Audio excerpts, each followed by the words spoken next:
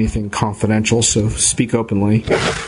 This presentation comes out of both my work and a book project I'm working on, and it lands somewhere in the middle because the title of this session is Beat the Attention Economy with Expertise and Community. The subtitle is The Power of Deep Work Over Social Media Addiction.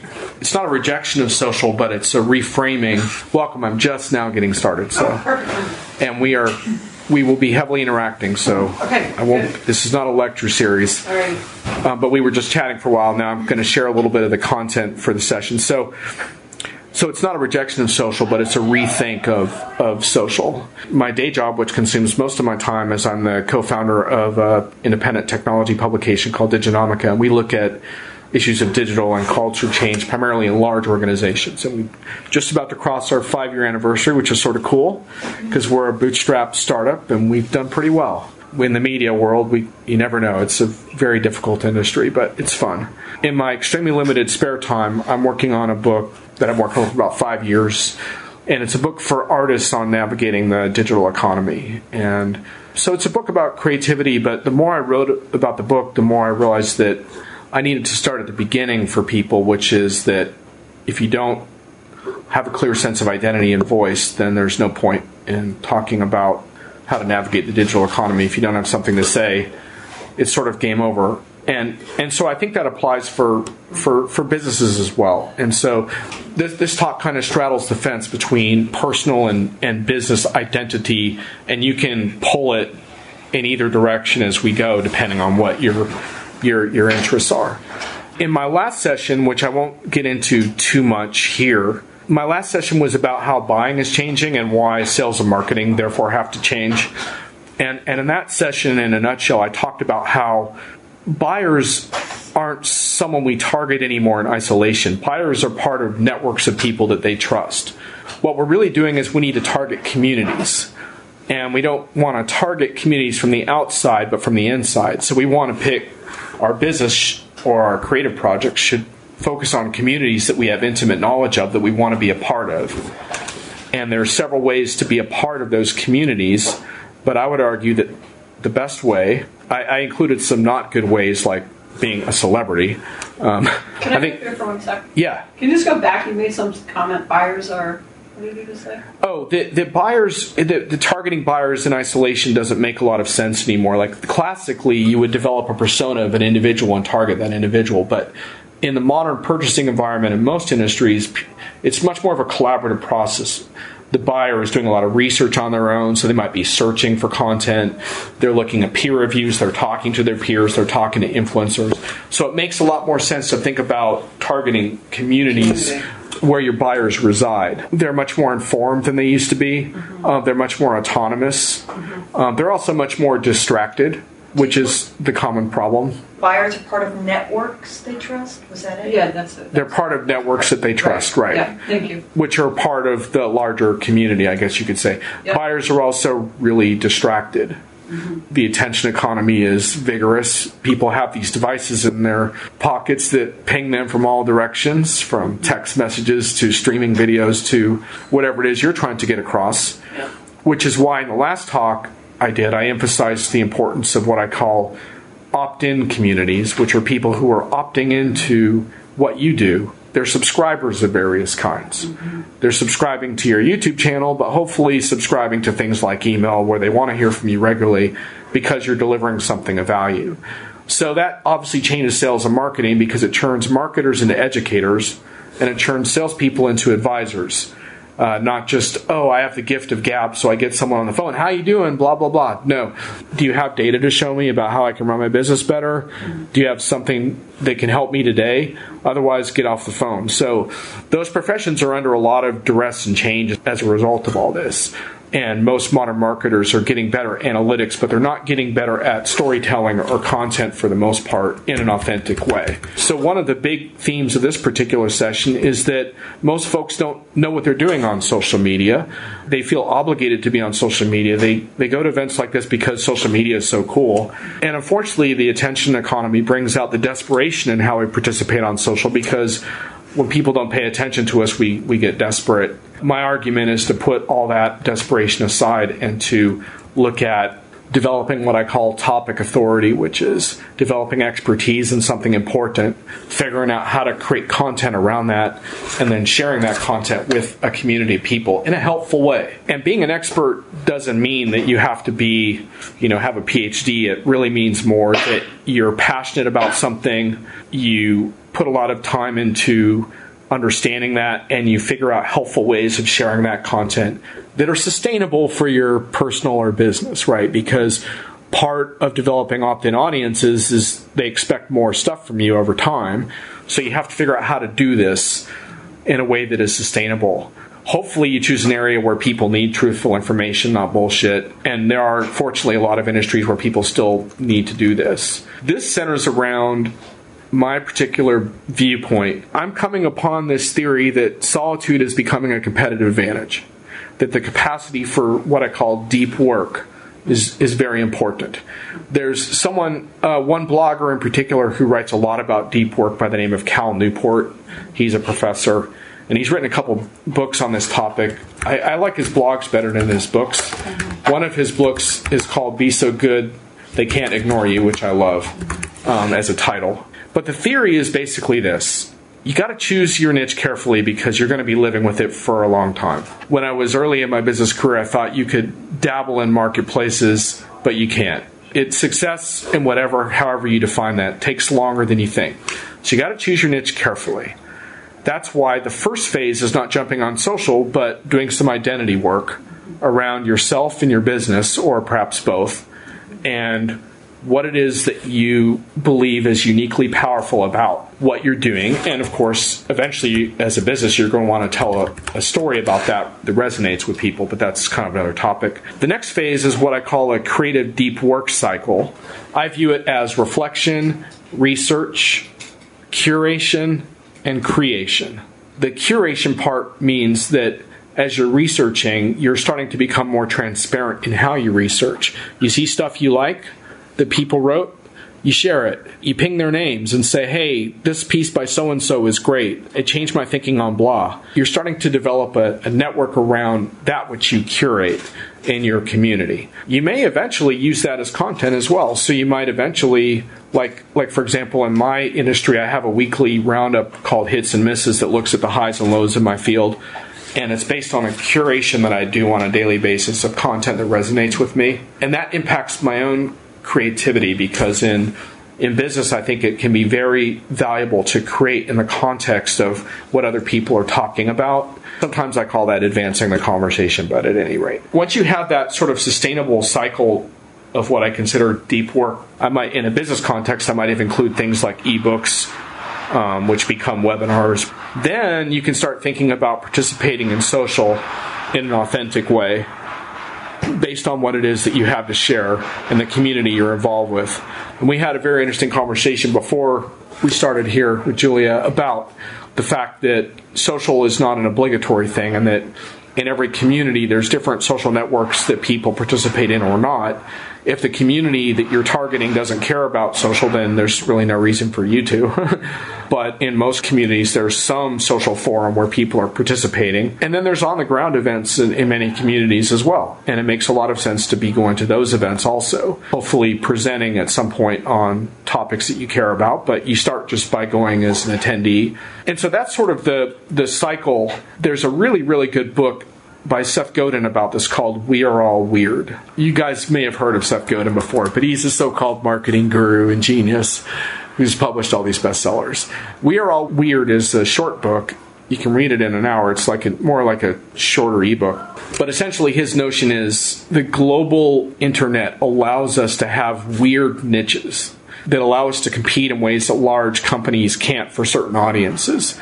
And we can connect with people almost globally on our businesses. Now, there's some exceptions to that. If you're a massage therapist, it can be a little difficult to globalize that. But I actually do know some local massage and healer people that do phone sessions now, for example, that are very powerful. So, or perhaps online classes and stuff like that. But the notion is that when Seth says we're all weird, he's saying that we can all be successful by connecting with people who share our interests on a much more globalized scale than ever before. I personally think he's a little optimistic about that topic, but it can be motivating to read his point of view. the phrase that I made up that I credit to him because he wrote the book. My favorite phrase that I ask myself is your success weird enough? Because we don't have a lot of time in this life, and it makes a lot more sense for us to feel like our success emanates from something authentic, which to me, like I'm using weird in a complimentary way of like that I'm allowed to sort of fly my freak flag and that people find that resonates with them and somehow commerce takes place over that. So our content should reflect our weirdness or our unique capabilities. And that's really the theme of my talk. I mean, there's a lot of points because I'm writing a book about that, but that's sort of the very short version. So now I'll open it up to whatever comments or questions you guys might have. The thing I struggle with is that, I think about like the global aspect of it. And for me, I'm so hyper-local. Yeah. Right? Because I'm a photographer. I need clients, 45 right. minutes from me. Right. And not only that, but then I specialize in pregnant women, but not just pregnant women who want intimacy and depth yeah. in their photographs and want their partners to be brought with them. So it's like, it's such a narrow little sliver that I love. And yet, like, being able to like put myself out there and like, what sort of, I just don't know what to. Can I offer you some unsolicited business advice? Would that be okay? Of course. All right, what I would want, since you clearly have a passion for the topic, but local is an obvious parameter for you. While you would love to connect with people who care about this all over the world, there's an immediate need of connecting with people within a certain radius. So what I would want to see you do is to start with blogging on your website around this topic, but in such a way where you frequently work into your blog posts local destinations. So in other words, when you're thinking about it from a search perspective, you're thinking about not people that are searching for pregnancy alternatives or whatever. They're doing that, but also in Northampton, Mass, or in Goshen, or in the Pioneer Valley. You want content that combines local landmarks with the topic. Because in search, that's going to be really, really important. And eventually you want to be able to type into search things like that and see your content come up in search so that people are doing that.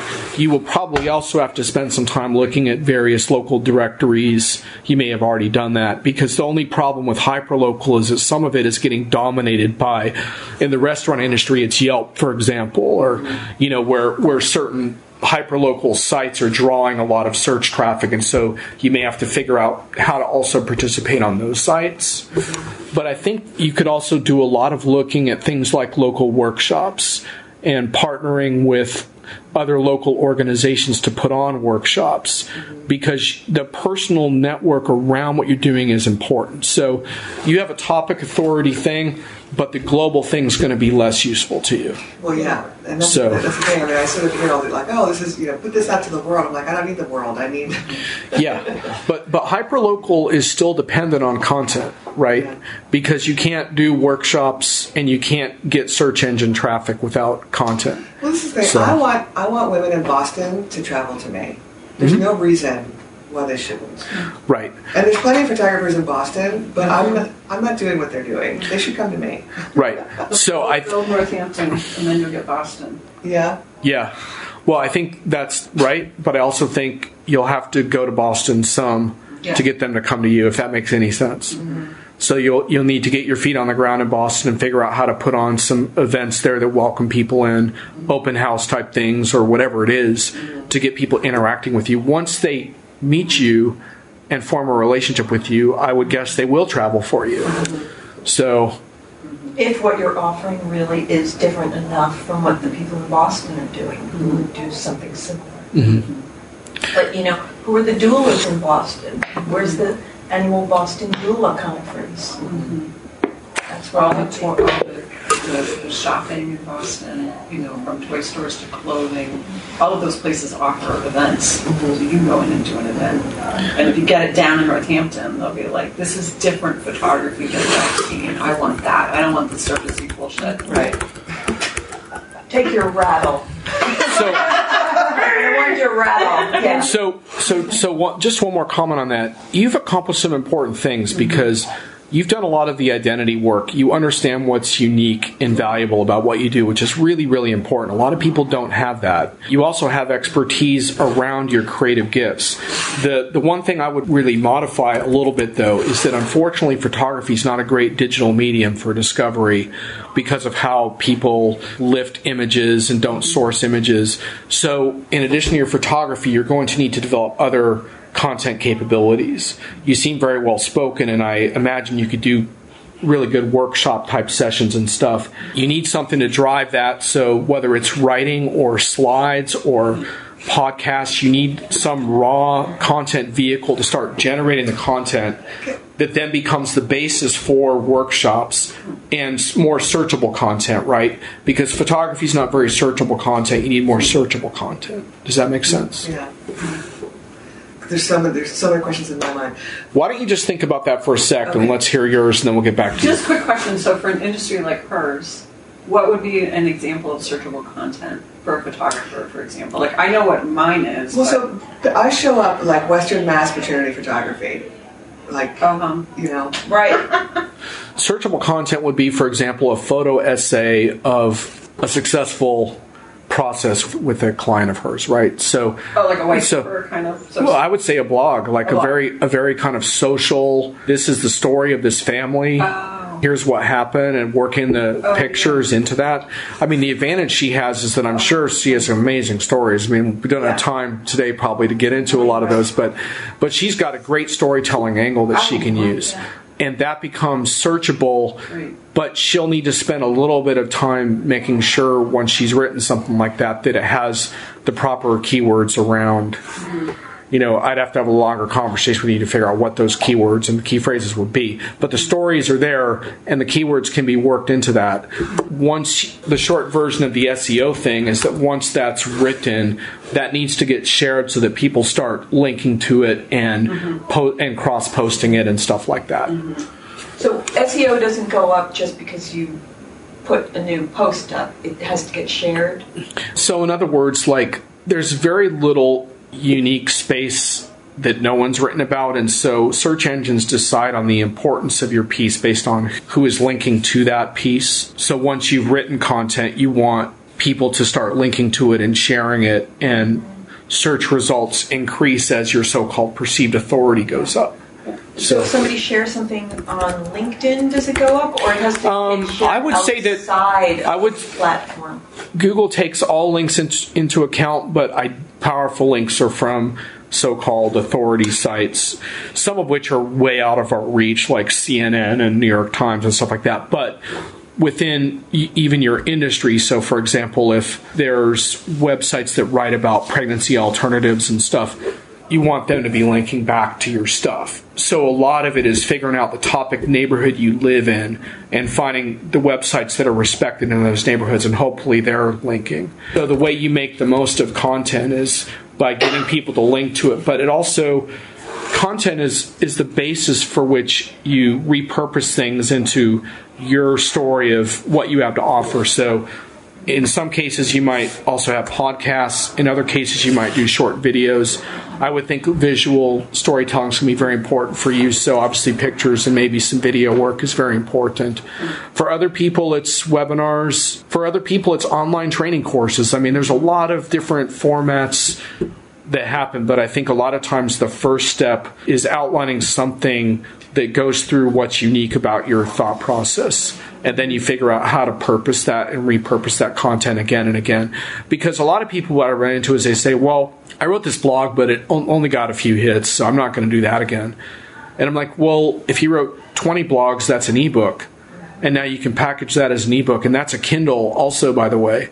And maybe at that point, there's a media person who's going to want to interview you, or maybe you approach them and say, hey, I can help you with this story. Or so viewing the performance of content in isolation is a classic social media mistake. And it's one reason why people get discouraged on social, because they're like, well, I did this informative post on Facebook and my friend posted a baby picture and it got 100 likes and no one saw my post. Well, that's going to happen. Of course that's going to happen. But if you have a community that cares about your stuff, then you're constantly sort of resurfacing stuff and reconnecting so things don't die on the vine. What if you're... maybe this is true for everyone in this room, but you're in a business where you have to have confidentiality around who your clients are and what they do. And so sometimes I want to, trumpet the horns and can't really, because that exposes someone else. Sometimes you have to go a couple levels up in generalities.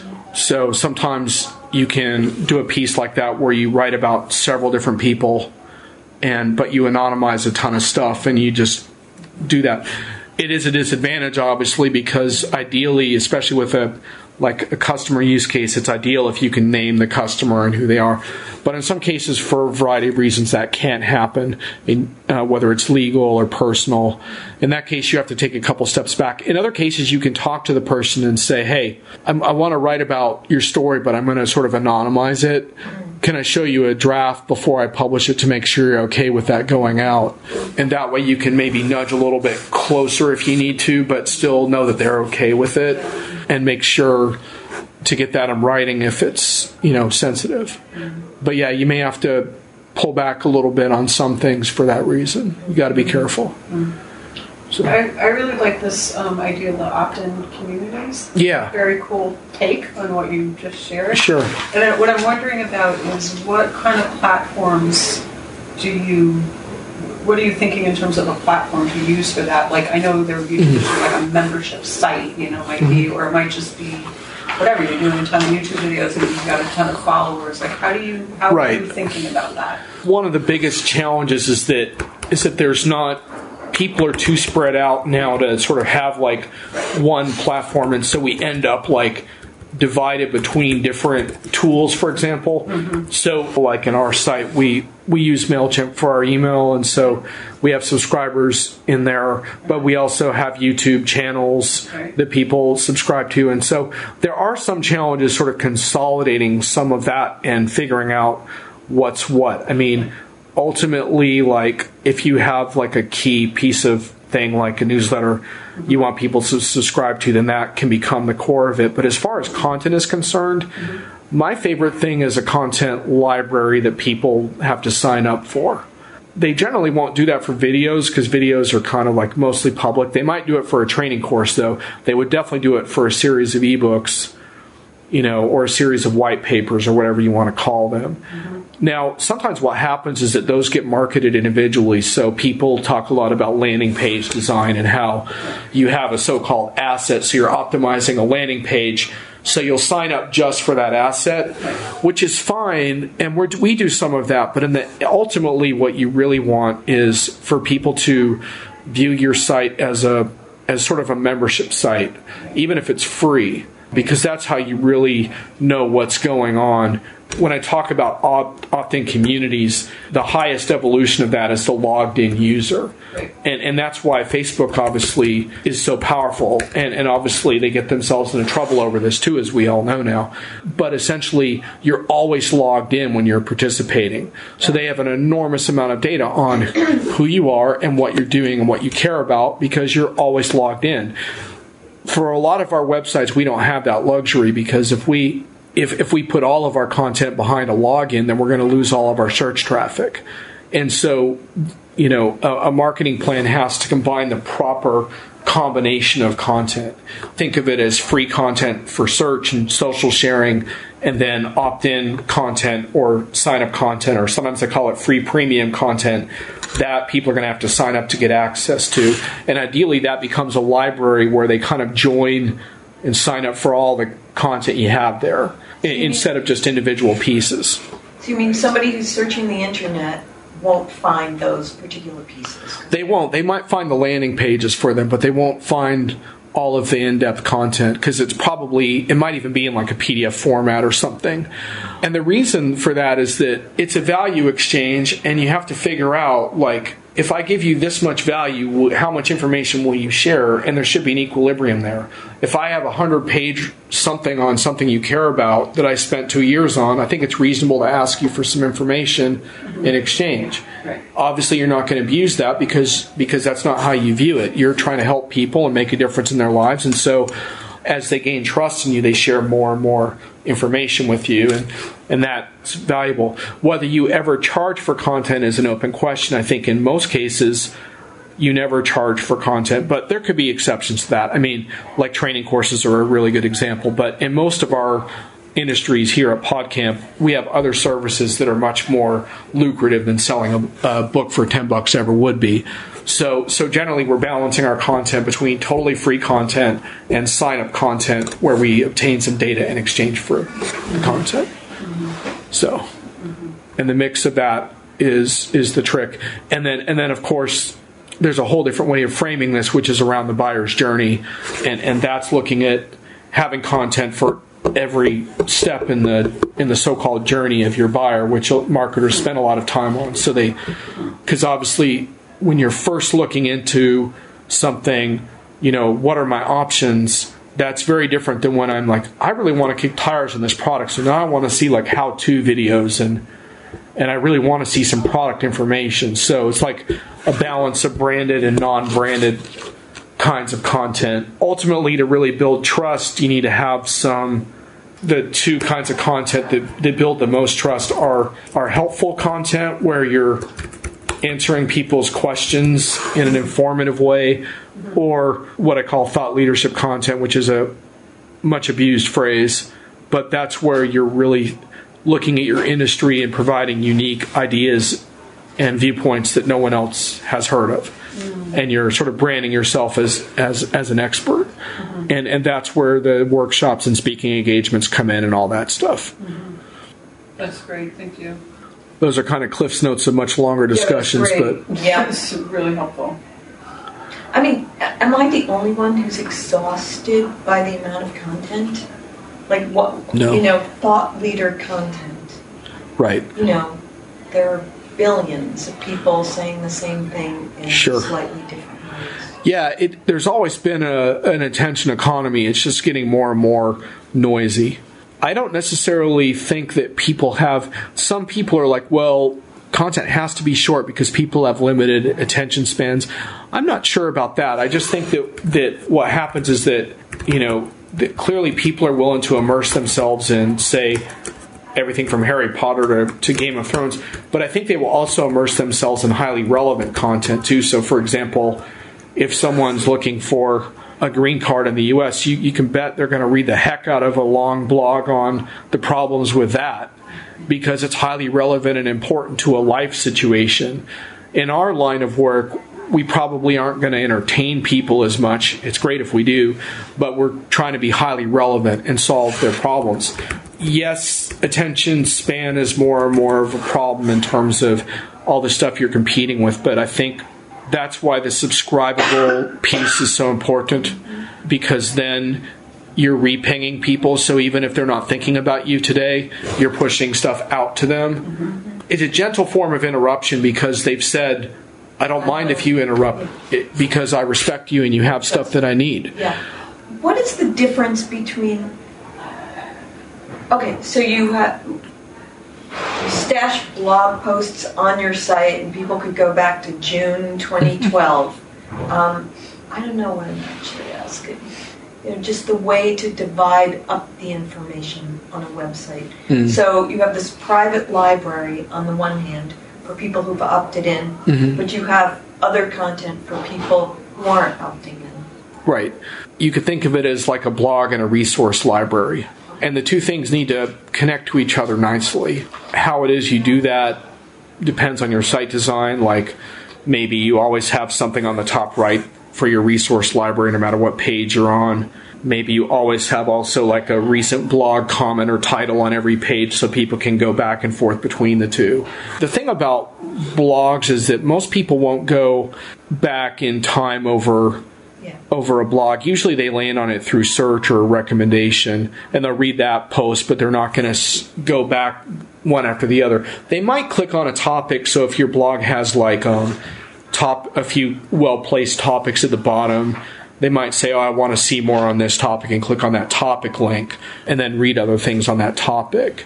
What I think of it a lot of times is like, we talk a lot in the industry about calls to action, and how you want to be thinking in terms of, for those who are going to go further with you, making it easy for them to do that. So at the end of blog posts, hey, we have this webinar coming up, or if you like this, you might want to check out the PDF. But you probably won't even just do it at the end of a blog post, because not everyone makes it to the end. So times I'll be like, as I wrote in last week's piece on blah, blah, blah kind of link. Now, not everyone's going to click on the link, but what they're doing is they're getting an idea that this is a constant preoccupation of mine. This is not a one-off post. It's part of an ongoing conversation we're trying to have.